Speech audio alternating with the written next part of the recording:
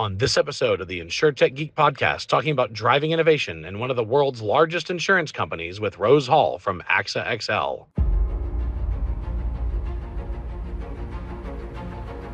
The InsurTech Geek podcast, powered by JB Knowledge, is all about technology that's transforming and disrupting the insurance world. We'll be interviewing guests and doing deep dives into specific tech we see changing the industry. We're taking you on a journey through insurance tech, so enjoy the ride and geek out. And we are back with another episode with my illustrious co-host, Rob Galbraith. Rob, how's it going today, buddy? It's going. We're hitting the end of the school year, heading into the long Memorial Day weekend here. After this recording, I'm off to see The Little Mermaid with my daughter. Oh, yeah. Awesome. My 16-year-old went to watch that and loved it last night. So I'm hearing good, positive reviews from it. I hear it's going well. So Rose, what are you up to? Where are you joining us from there? I'm in Southern California, Orange County. Really nice here. A lot of palm trees. Let me guess, 72 degrees and sunny. Yeah. Every day. On a bad day. Is it like eating dessert every day? Is that what it's like? It hasn't worn off yet. I've been here a year and it hasn't worn off yet. It's amazing. Yeah, it's like at some point, do you get tired of perfect weather? Or I guess not. No, you just don't. You're just like, no, you wake up every day and it's like amazing. I love it. Look, I lived in New Jersey most of my life. How can I not love this, right? Yeah. You know, when you grow up in New Jersey and it's in New Jersey, you got to say it the right way. Like I love Saturday Night Live because anytime they say New Jersey and Saturday Night Live, it's like New Jersey. Yeah, they say it like Danny DeVito. Exactly. It's just a harder life in New Jersey. I was just up there in New York and New Jersey for my daughter's Sweet 16. It's interesting, you know. The weather's not nearly as good. The traffic's not nearly as nice. The roads aren't nearly. It's just a harder life. So I guess you can appreciate it better over there. Well, you know, they say if you can make it there, you can make it anywhere, right? Oh, you had to quote the line, didn't you? I pulled it out of New York. I can't help it. What? It applies to Jersey too, though. Well, look, let's jump straight in. Before we talk, look, we've had you on the show before. I had you on my podcast before, but I always like to give listeners a recap because you've had some career some enhancements at AXA XL since we had you on last. So just tell everybody, like, where were you born and raised? You just mentioned New Jersey, but what was the early career like, and then what have been the most recent changes in your career path? Yeah. So thanks, James. So it's always fun to be with you guys. You guys have a great sense of humor, and we talk about fun stuff. So I love geeking out with this team. So born and raised in New Jersey, obviously, as we talked about. My undergraduate degree and my graduate degree are in civil engineering, which, you look at that and then you go, okay, how did you end up in insurance? I did a bunch of construction work for a large general contractor, Turner Construction, for many years. And my last part of my career at Turner, after I was building buildings, is I spent 4 years in risk management.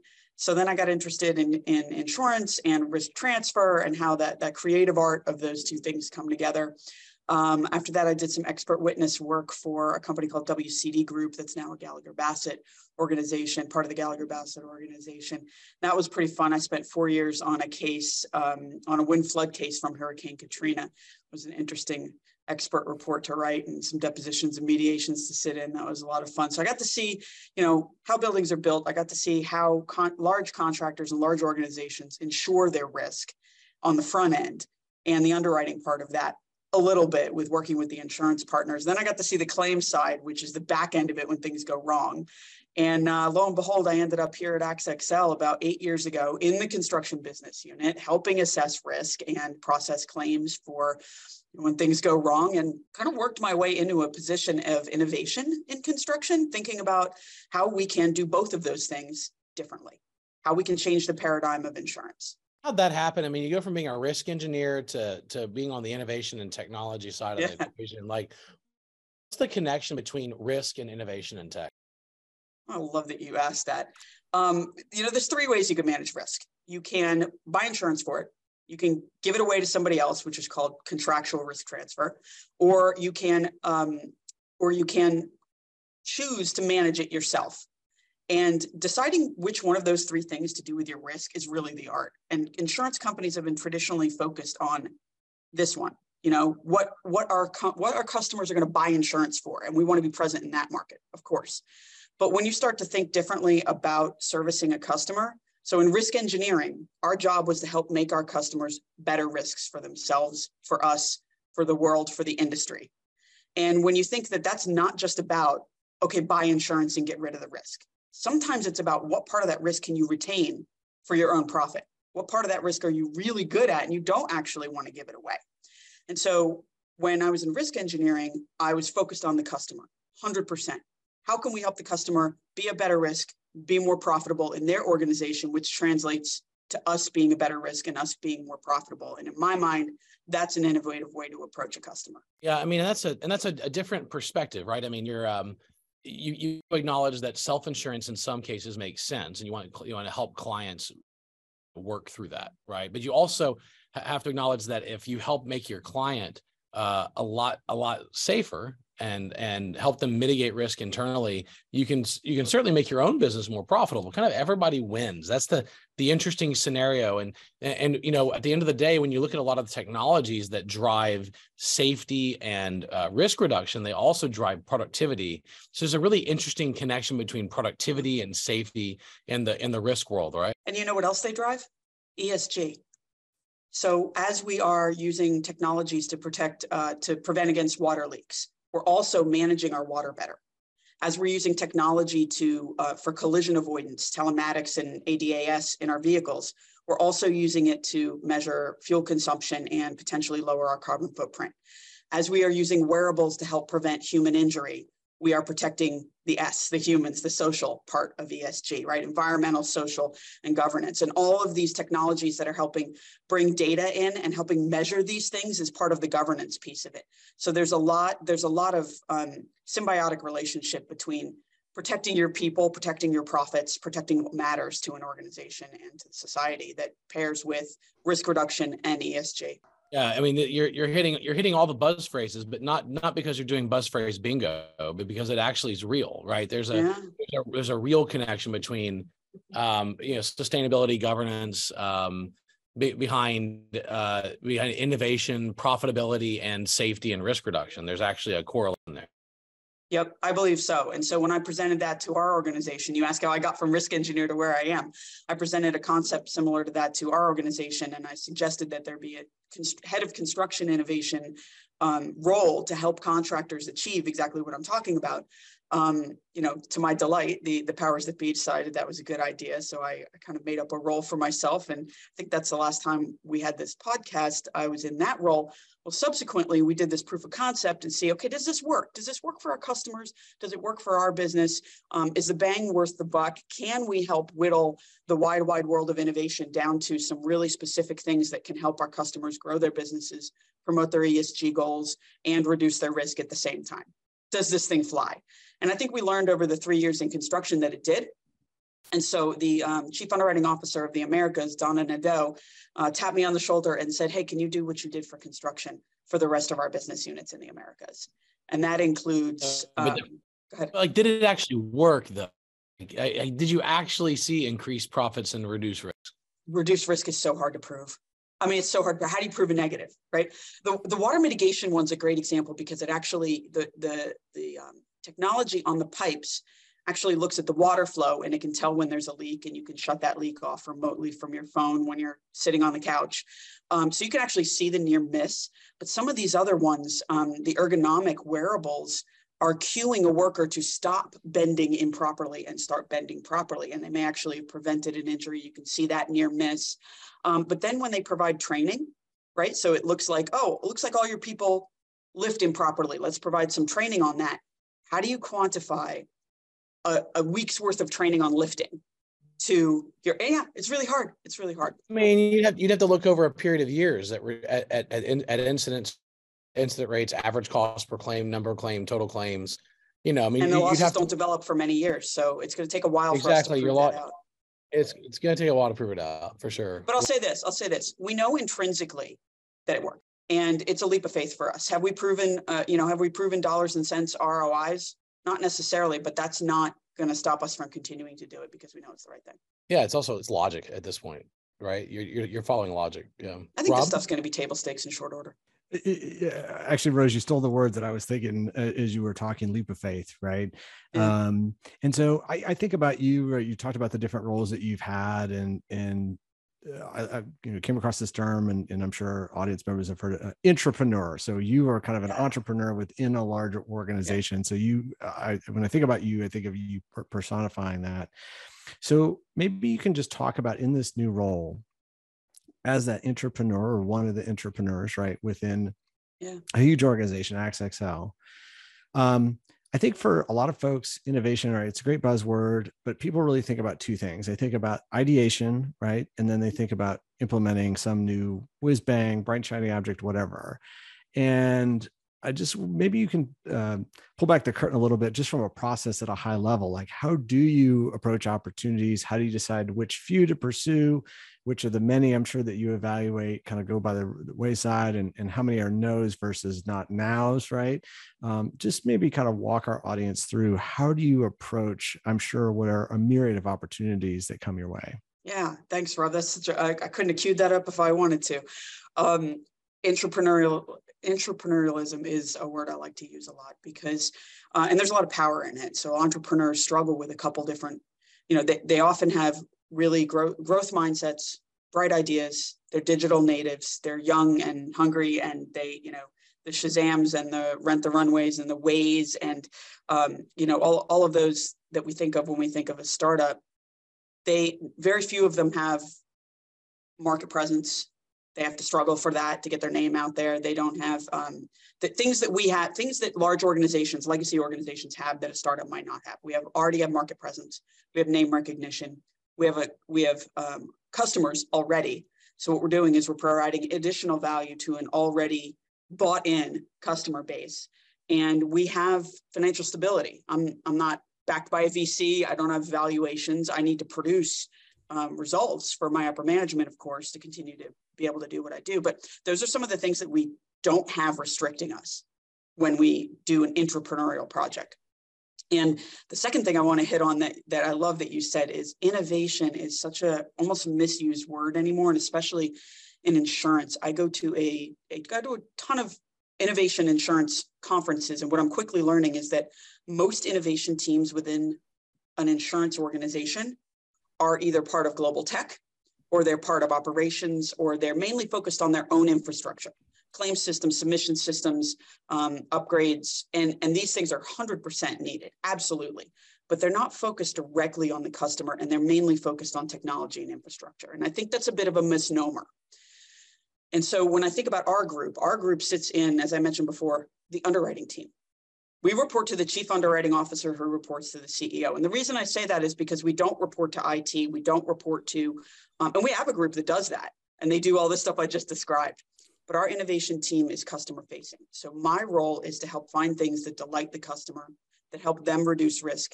We are innovating by helping our customers innovate. When we do that, we win. And sometimes that's a piece of technology, but more often than not, it's a business process. And that's what we're innovating by suggesting. So James, you were talking about, how did you get into all this tech? I got into the tech because the tech can help the customer. I'm not actually using the water mitigation tech. I'm helping the customer find the water mitigation tech that works for them.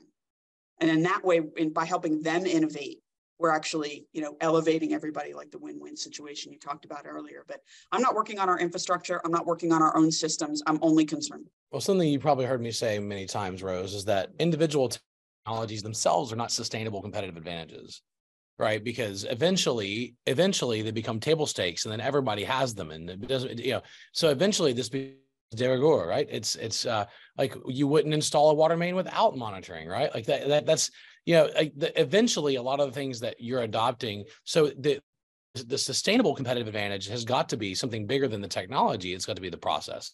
And it's like, I give the example would be fire sprinklers. A handful of decades ago, putting fire sprinklers in buildings was not standard. It was a best practice. Now it's absurd to not have it, right? That's going to be the same for technology. So you're right, the technology will age and will become, anything that becomes standard practice is no longer innovative, right? Once it's business as usual, it's no longer innovative. So then what's next? And so the what's next for us in my group in innovation for the Americas is keeping up with what the customer needs and making sure that we're who they look to for innovative ideas, for how to better manage their risk, for what are their peers doing. And we become their trusted advisor. And for us, what we get out of it is we want to write more business with our good customers. We want to cross-sell. We want them to be interested in some offering we have in construction and then go, oh, I didn't know you wrote cyber. Sure, I'll take a quote for that. And then perhaps we are now getting a deeper relationship with some of our existing customers that we understand the risk, they're good risk. Let's get in deeper with those partners. Rose, maybe you could expand on, you talk about the customers. Are there certain customers that are more ripe for these type of collaborations than others? How do you evaluate, kind of, I guess I would say innovation, product market fit, right? Do you take the same approach with every customer, or is it the ones that you've had the deepest relationships with? Maybe you can share a little bit about finding the right partner when you're exploring these new innovative ideas. So it is different. It's bespoke. And that's why this is a business. What we're doing is a business initiative. It's actually not a digital first service. We have a website and you can search for our technologies and ask us questions and get some of our consulting advice and our white papers and so forth. But we're not digital first, we're business first. So for each of our lines of business, we have construction, and then we have a number of others. We have in the marine, environmental, property, casualty, aerospace, specialty niche, and design professional, and cyber. And so for each of those businesses, one of those business units may have 500 customers that we touch all the time. Another business may have tens of thousands of customers that we really only go through the broker for. So they have different business models within their industries. And so we have to meet the customers where they are.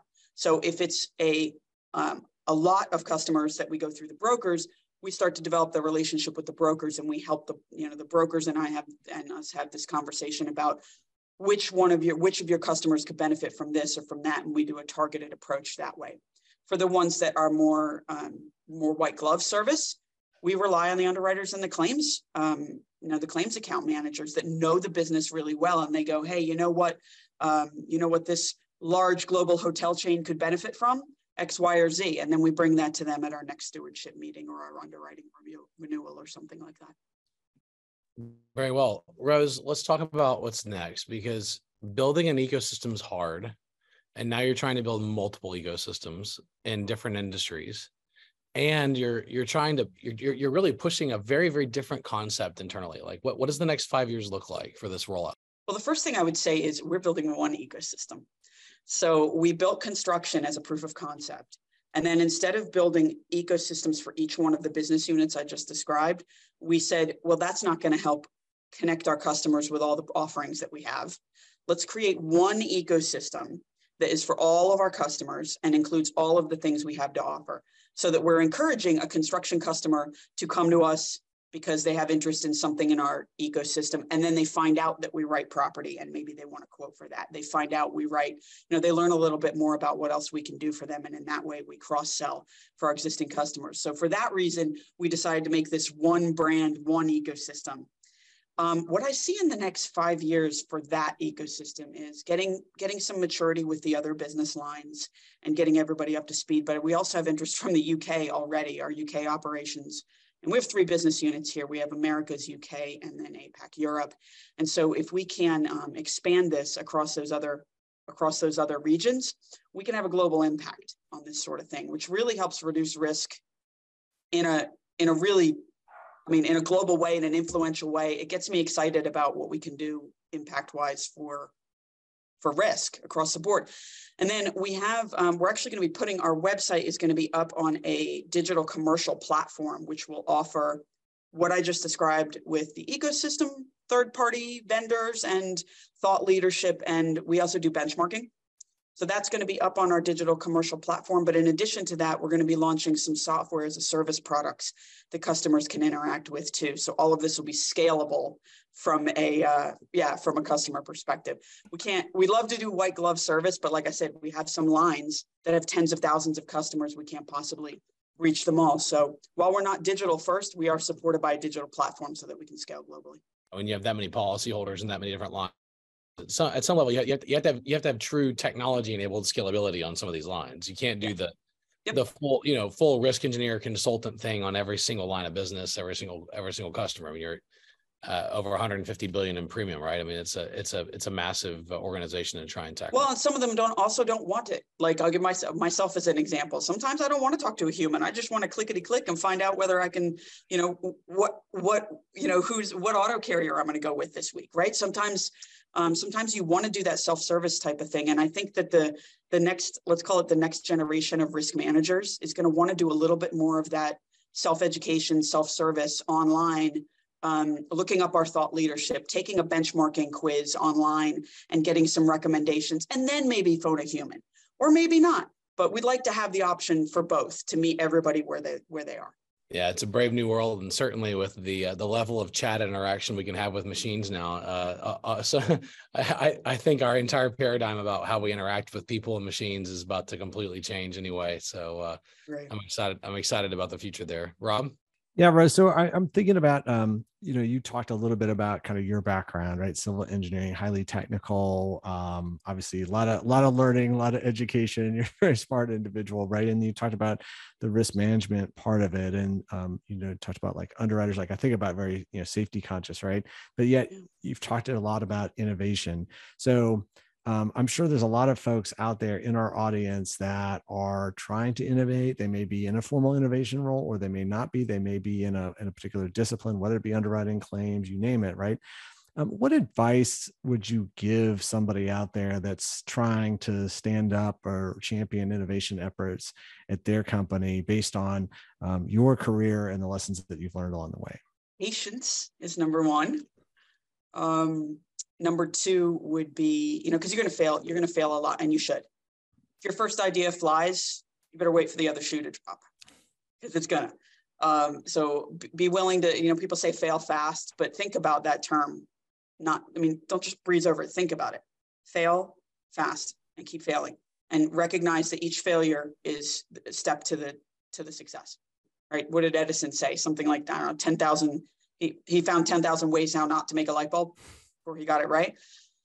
So patience for sure. The second is executive leadership, honestly, sponsorship. Having people in your organization, if the people at the top of your organization aren't, well, let me not say at the top, all right? Top down, bottom up. If you don't have an innovative culture supported at your organization, you're going to have a hard time getting something off the ground, because you're going to have a hard time getting it approved by the executives. And then when they do, you're going to have a hard time getting it adopted by everybody else in the organization. So having an innovative culture within the organization, super, super important. Growth mindset, all of that. The other thing I would say is be a champion of it. So what I mean by that is, if you're an innovative thinker and you're a technological thinker and you're willing to move fast and break things, if you go to an innovative company, right? I don't know if Google actually has an innovation department, because I feel like everything they do is innovation. We have innovation departments in insurance because everything else that we do isn't actually innovative. So if you go over to a company, you come out right out of school and you've got a whole bunch of brilliant ideas, and you go over to Google, how long is it going to take you to get your innovative ideas noticed? Probably a while. If you come over to a legacy company, like an insurer, that is struggling for innovative processes, procedures, mindsets, that may be a place where you can be a leader. So what I say to people who are in their organization is, and they're trying to innovate, maybe even in an organization that's not particularly innovative, be that leader. Don't just expect somebody else to do it for you. So you can get it right in either scenario. If you have an innovative culture, chances are you'll get more things adopted more quickly. If you don't, that's an opportunity for you to build it. Awesome. Rose, those are really great words for us to wrap. We're at our 30 minutes, and I really appreciate your mind, your passion for insurance, risk management, of course, our shared passion for construction, which I've spent more than half of my career in. And I just, on a personal note, thank you for your friendship. Absolutely. So I just really appreciate you, and thanks for being on the show. Rob, as always, thank you for being on. Really appreciate it. And to all of our listeners out there, thank you for tuning in to another episode of the InsurTech Geek podcast. We will see you next time. The InsurTech Geek podcast, powered by JB Knowledge, jbknowledge.com. It's all about technology that's transforming and disrupting the insurance world. I've been your host, James Benham. That's jamesbenham.com, with co-host Rob Galbraith at endofinsurance.com. And thank you for joining us today. Look forward to talking with you soon. We're taking you on a journey through insurance tech. So enjoy the ride and geek out.